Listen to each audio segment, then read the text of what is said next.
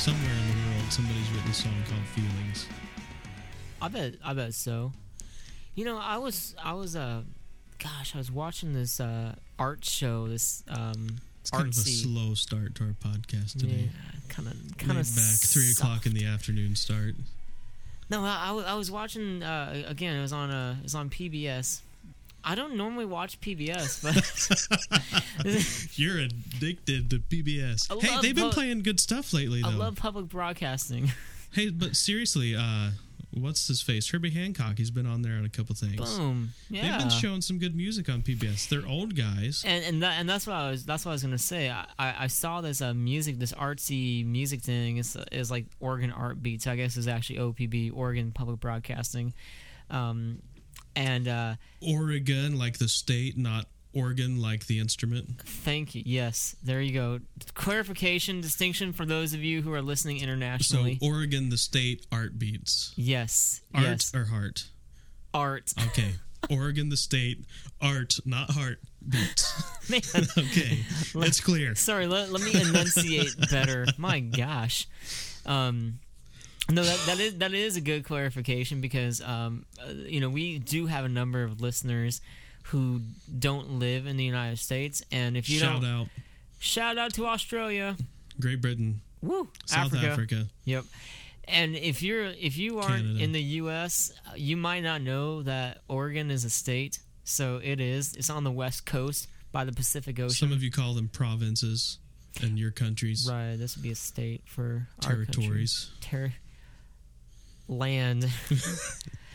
It's a division. Anyway, gosh, this was a really quick. This was like a 2-second story, and now it's turning into 5 minutes here. All I was gonna say is I was watching this Oregon Art Beat thing, Art Beat, and this gal was it was like a 3-piece band, and it was like a Norah Jones type of jazz deal. And this gal started like playing a muted trumpet. I wasn't watching. I was just kind of. It was just it was on in the background, and she started playing a muted trumpet. And I looked up. She wasn't playing a muted trumpet. She was like doing with her voice, and it sounded just like a muted trumpet. It was impressive. Amazing. She's like, poof, poof, poof. I can't do it, but she Can she you just scat? Well, no, not good. Not scat. Not good. I'm not that good. I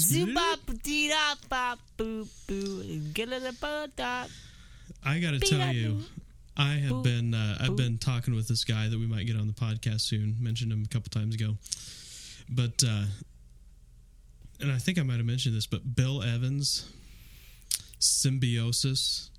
If you can get your hands on that record, good stuff. Jazz piano guy, and there's some guy out of Hollywood who did a score kind of arrangement to the stuff that he's playing. So it's like film score and jazz brought together. It's a marriage of two wonderful music mediums. Yeah. So anyway, check that out. That is cool. But hey, this is Worship Ministry Catalyst. Worship Ministry Catalyst is a networking resource for all worship leaders and worship team members serving as a catalyst to facilitate worship in the local church.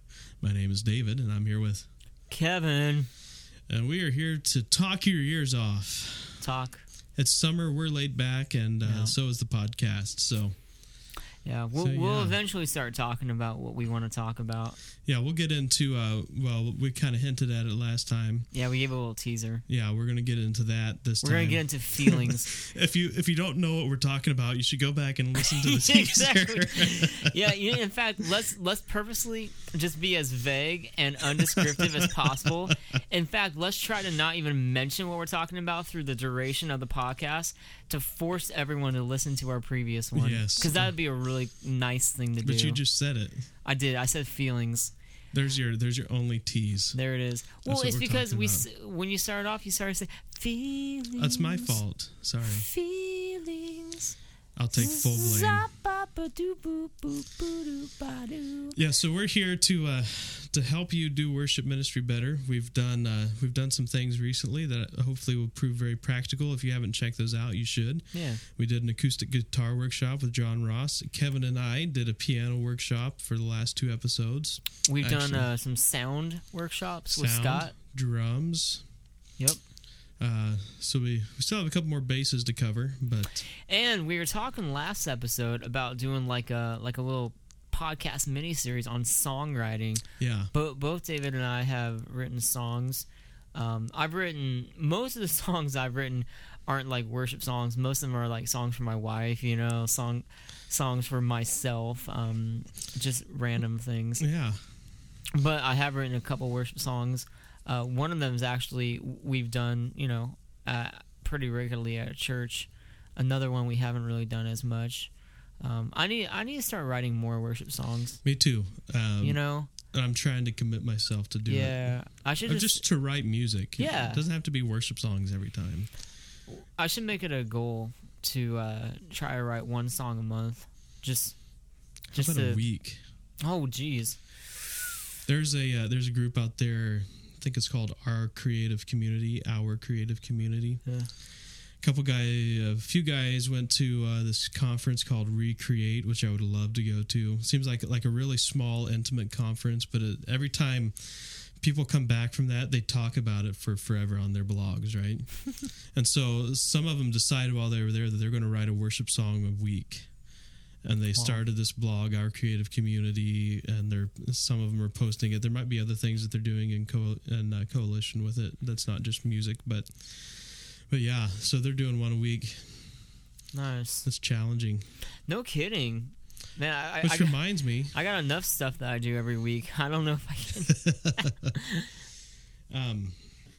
Reminds me of a book talking about. I don't know if I can actually recommend this book. Is it sketchy? I think so. Okay. I haven't read it yet. My senior pastor is not the one who recommended it to me. I heard about it from someone around somewhere. But anyway, it's a book called, I'll spell it out so I'm not like, no, I'm just going to tell you. I'm not scared. Don't be scared. It's The War of Art. I don't know who wrote it, and apparently there's some sketchy stuff about it, but basically it's about the discipline of art.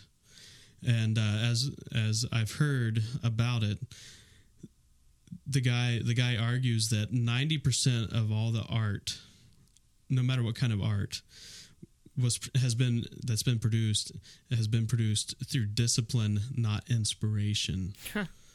So like all the greats, they were disciplined and constantly working at and producing art, and they weren't waiting to be inspired to do art. So they had a discipline in their daily lives of coming up with whatever they were doing art wise. So just being committed to writing a song, like we were talking about.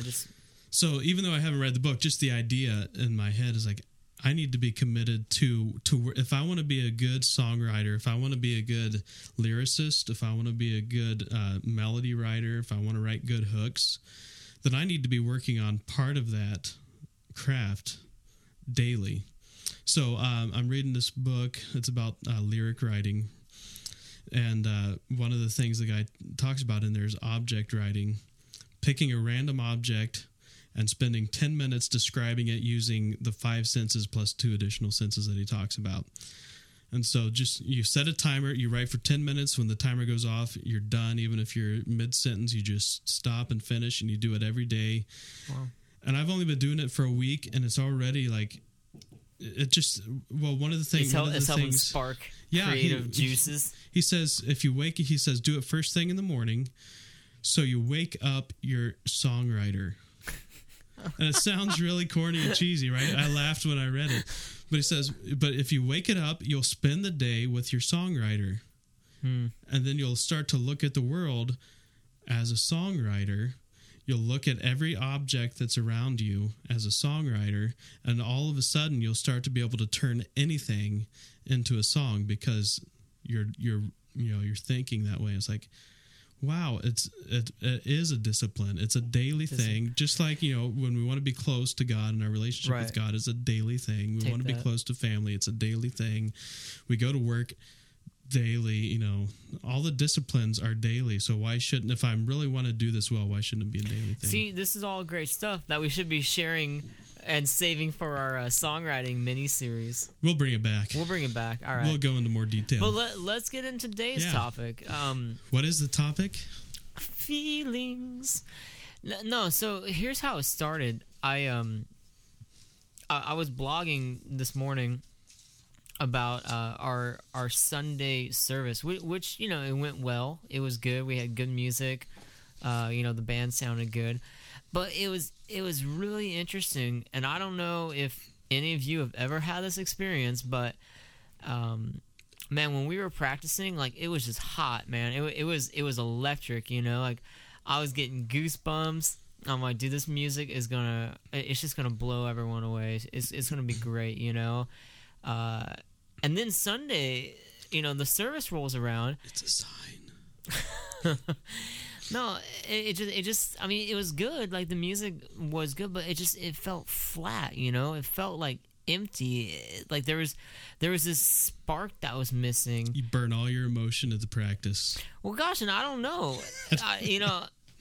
What happens when that happens? Well, and so it got me thinking about, like how much do I base my perspective of worship based on feelings and emotions,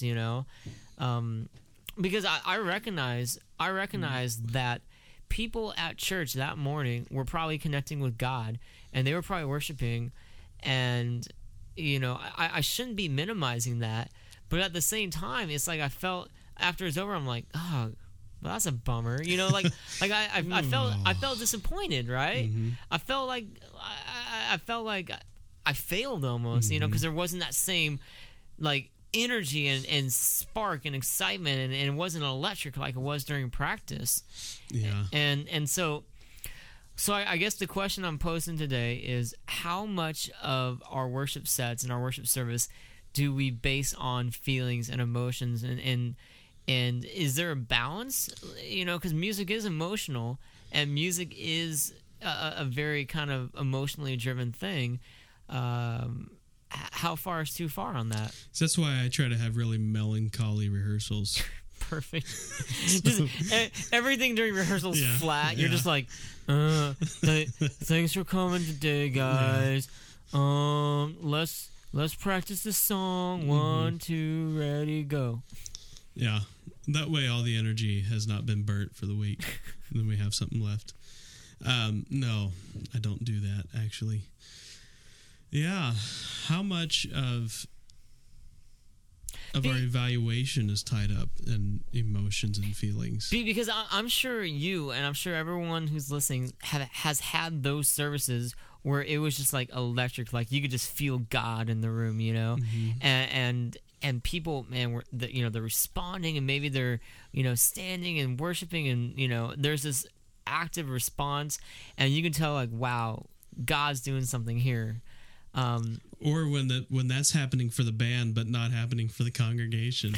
Right. Yeah, like the band is totally emotionally immersed in worship, and you look out and the congregation is just flat. You're like, and so that's why I'm wondering, how much of our interpretation or our feedback or our evaluation of a service should be based on emotion. Because I don't know if emotion is always the greatest thing, but it's a necessary part, because, I mean, I certainly use that emotion. I don't know. Well, yeah, I don't know. You do use emotion when you're leading worship. When you don't use emotion, it's mechanical. It comes across as mechanical. It feels mechanical to everybody. Yeah. People want you to be emotional as their worship leader. And so they also want you to take them on an emotional journey. They don't want you to just greet them and lead them through a couple of songs. They want you to take them somewhere. They don't want them to just be there. They're expecting us as worship leaders to do something that's going to get them in the mood to connect with God. And so, so there is definitely a strong emotional component to what we do every single weekend. And sometimes, like, I made that comment because that's what happened to us this weekend. The band was totally immersed in worship, and everybody was there, right? including myself. And at towards the end of the last song, which is an argument to always have your eyes open, but for the last two songs I didn't have my eyes open, and I opened my eyes in the middle of the last song, and the congregation just wasn't there, and I'm like, where have you guys been? What's going on? I mean, we're there, as the band, we are there, and all of a sudden I was just like shocked that there wasn't more participation. It was like this observer kind of thing, and it just really took me off guard. And so then maybe not every worship leader does this, but then I start shouting out, the next line to try and get them to participate, start leading them into the chorus and stuff like that. It's like, so then maybe I overcompensated, but yeah. Does that mean that because it didn't look like they were engaged, that they weren't? Right. And again, our perception of how the service went, is such a struggle for me, because I'm constantly kind of saying, well, I felt it went good, or, it really seemed like people were worshiping. I mean, what does that even mean? Mm-hmm. And that's why I'm really just wrestling with that issue, because it's like, I know cognitively, I know in my head that worship is not contingent upon my feelings. And I know that worship doesn't have to be, based on emotions or feelings. And I understand that people connect with God differently, and maybe just because I'm not feeling it doesn't mean that someone else is not feeling it. I mean, there's been plenty of times where we'll do a song and I'll totally mess the song up, or it just falls flat on its face. And afterwards, talking with someone like, oh, that was such a beautiful song. Thank you for doing that. Mm-hmm. You're like, what? Yeah. Were you at the same service I was at? Because, and so I know that cognitively, but I think that while we need to be emotional and our people want us to lead them emotionally, I think we also have a responsibility to not be so wrapped up in the emotion of it and the feelings and how things are feeling that we can't be rational about what's actually going on to be able to make the right decision about what we need to do if we get the vibe that the congregation isn't with us. Does that make sense? Like as worship leaders, our most emotional worship can't happen in front of people. It's got to happen somewhere else. So it's kind of that balance of practical versus emotional. And I guess that's what I'm wrestling with. So on yesterday, we, during practice, I mean, we had ended up doing, at the end of the song, repeating the chorus and going back into it and dying down and building back up, because it felt so natural during practice. And on Sunday, I just had to cut it off, after mm-hmm. that second, after the second verse, do the chorus and then just call it good, just end it right there, because, just it wasn't feeling natural. And then I started questioning myself after. I'm like, so should I have cut it off because I felt like it wasn't going good? Or and that, again, that's where I'm wrestling, because like I know as a leader, that's kind of part of our role. We want to be open to what God's doing, and if the Spirit of God is impressing me to keep that song going because if something amazing is happening, then yeah, for sure. But then I'm like, is that just me, or is that my emotions? Am I reading into it? I don't know. But I think we also need to have the same. I don't think you were wrong. I think you were right. We need to have the same judgment. If it's not working, we can't force the Spirit of God to work through our song structure. Just keep singing it. They'll get it eventually. So 5th time around, man, I know they'll be singing. Yeah. So I don't think. Yeah, we can't. I think our feelings have to be weighed into account. Man, and this is hard because you have to do this on the fly. You have to do this in the minute, in the moment that it's happening. But your emotions, you have to be able to weigh your emotions and also cognitively think at the same time. Is this my emotion that's wanting me to carry this song on, or is it because I can see that people are engaged in worshiping God right now, and it would be a mistake to cut it off? Right. And so, Yeah, I think it's got to be both, because I think if, when everything's going and when all of us are there at the throne, at the foot of the throne, at the foot of the cross, worshiping, submitted, surrendered worship, then all of our emotions will be in the same place. Yeah. Maybe not 100%. We won't be identical. We won't be all feeling the exact same thing, but we'll be there. I know. And it's so hard because in an ideal world, like if we were all up in heaven, like we would all be there 100% of the time. Like we would be connecting. We'd be, and I don't know, like it doesn't always happen. And I understand that that's part of life, and that's part of, that's part of just sometimes it's the makeup or the DNA of the church, but yeah, I think my biggest struggle was kind of that idea of where do my emotions lie, and am I basing my feedback on purely just my feelings?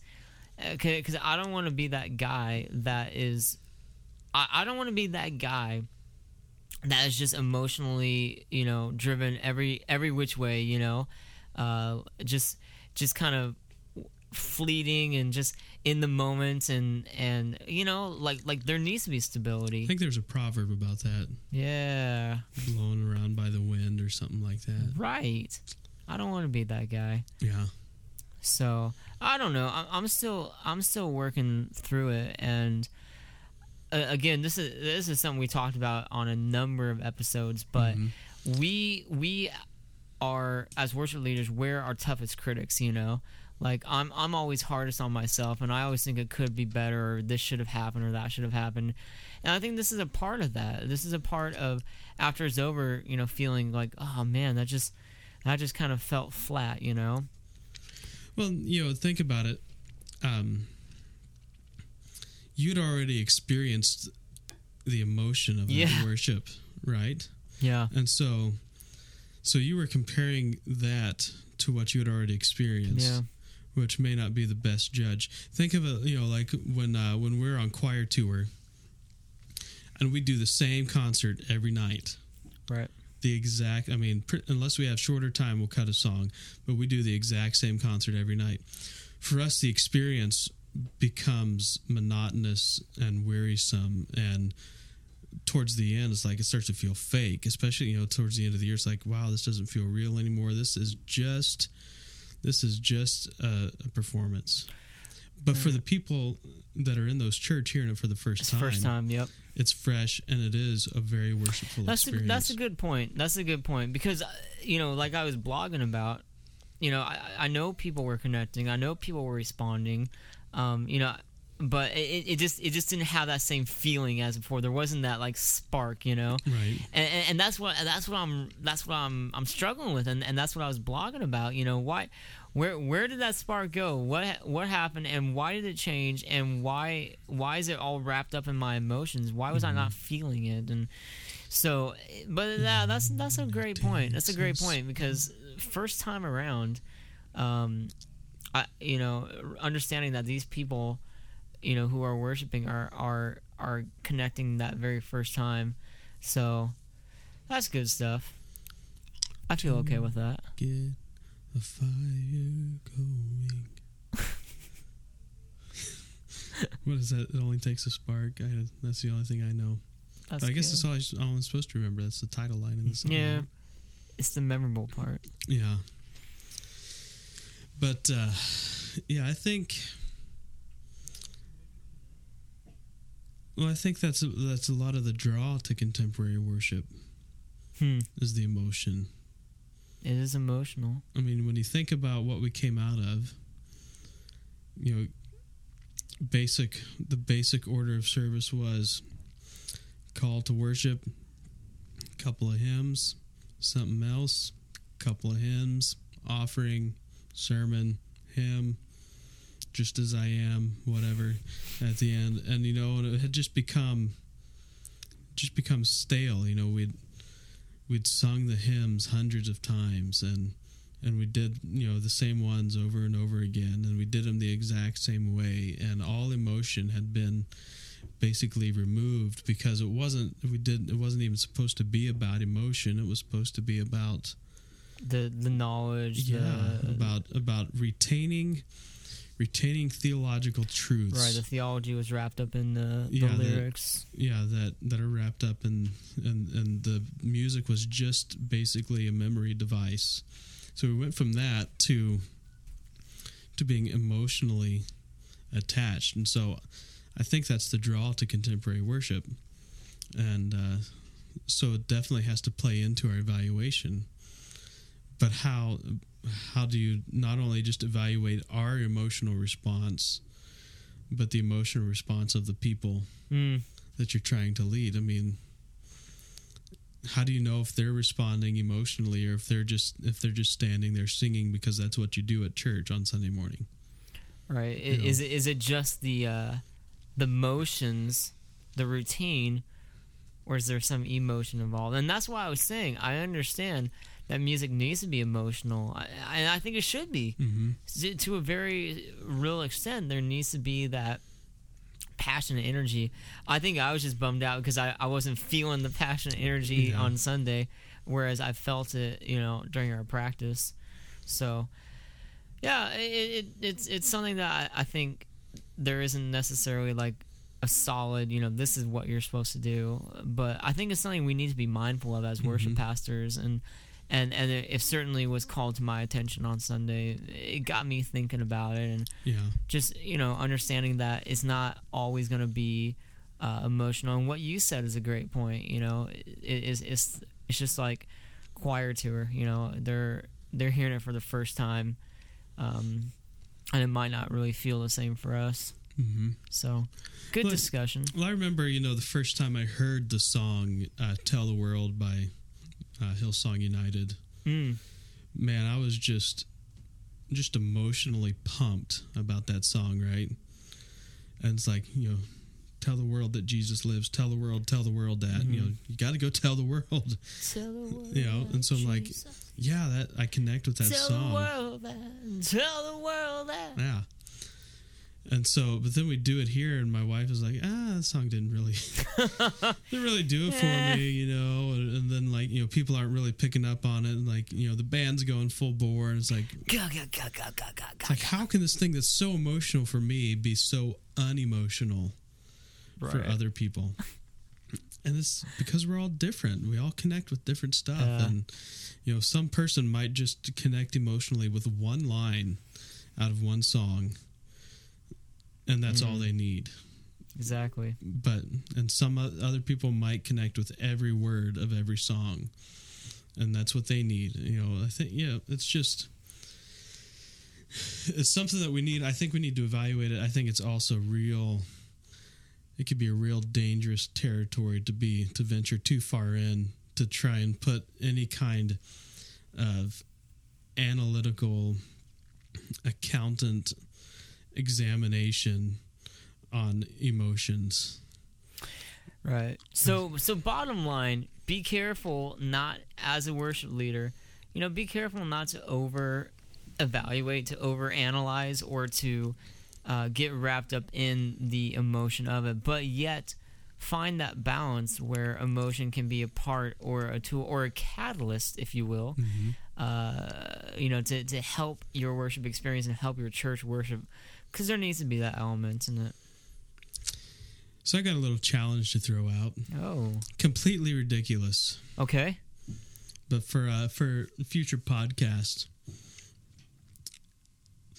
it's like a song challenge or something. Like, send us random songs that you want us to work into the podcast. Like original songs? Or No, like Take Me Out to the Ball Game. What? Or like that at some point, at some logical way, we have to work them into the podcast, just as like a fun challenge. That's great, man. That's really random. Yeah. Wait, so I just want to be clear. I understand the challenge. So they're going to send us a song. Yeah. Like the text of a song or the actual song? Well, no, just like that we can burst into at some point. Oh, so you want them to send us a song, and that we could kind of... It doesn't have to be the whole song, but we have to work in like the title line or something like that. Right. So take me out to the ball game. We're talking, and then how do we burst into it? That's the challenge, right? Yeah, that is the challenge. That's the point. Wow, that makes it interactive. That's fun, David. What is it? It's Leap of Faith or Keeping the Faith. It's inspired by Steve Martin. Leap of Faith, yeah. Yeah, where they've got a pool going in the motorhome, and he's out on stage, and they're giving him words through his little in-ear monitor thing that he has to work into his sermon for that night, right? So one of them was like vinyl siding, and so he has to work it in, or he loses all the money and they make all the money, right? Vinyl siding. Yeah, and so he has to work vinyl siding into a sermon. Perfect. So send us your random songs that we need to work into our podcast. What made you think of that? I'm just curious. I don't know. Just kind of. Gosh, we're sitting here talking about like worship and emotions. It's all serious, and all of a sudden you're like, "Hey, give us a song. We'll work it in." It's just how the human mind works. I can't. Speaking of which, I just noticed you have a new picture of your son. I do. There. That's great. My wife took some pictures. Are there any more new pictures? Yeah, there's one up there over behind the bookshelf. Nice. And a Buckeyes jersey. Perfect. Teach him young. That's James Laurinaitis' number. So he was a good guy. Christian. Hey, praise God. I think. Maybe. Pretty sure. Okay. But might not be. Nah. Anyway, random songs, random topics. Nice. We'll work it in. Hey, and if there is a serious topic or a random topic you want us to cover, send it to us. That too. A random topic might be actually kind of fun. Yeah. Like give us a little hat that we have to pull a random topic out of. Yeah, it's like those Q&A times where, you submit like several questions and then the speaker kind of goes through and picks the ones that he wants to do. Yeah. Let's do it. Let's do a Q&A. Send it our way. Kevin at worshipministrycatalyst.com. David at worshipministrycatalyst.com. Or you can go to our website, www.worshipministrycatalyst.com. Or, as always, you can talk to us on our social network. Yes. Which is safe and secure. Safe and secure. Worshipministrycatalyst.com. Yes. Well, thank you very much for listening. Pass this on to your friends, and we'll talk to you again soon. Bye.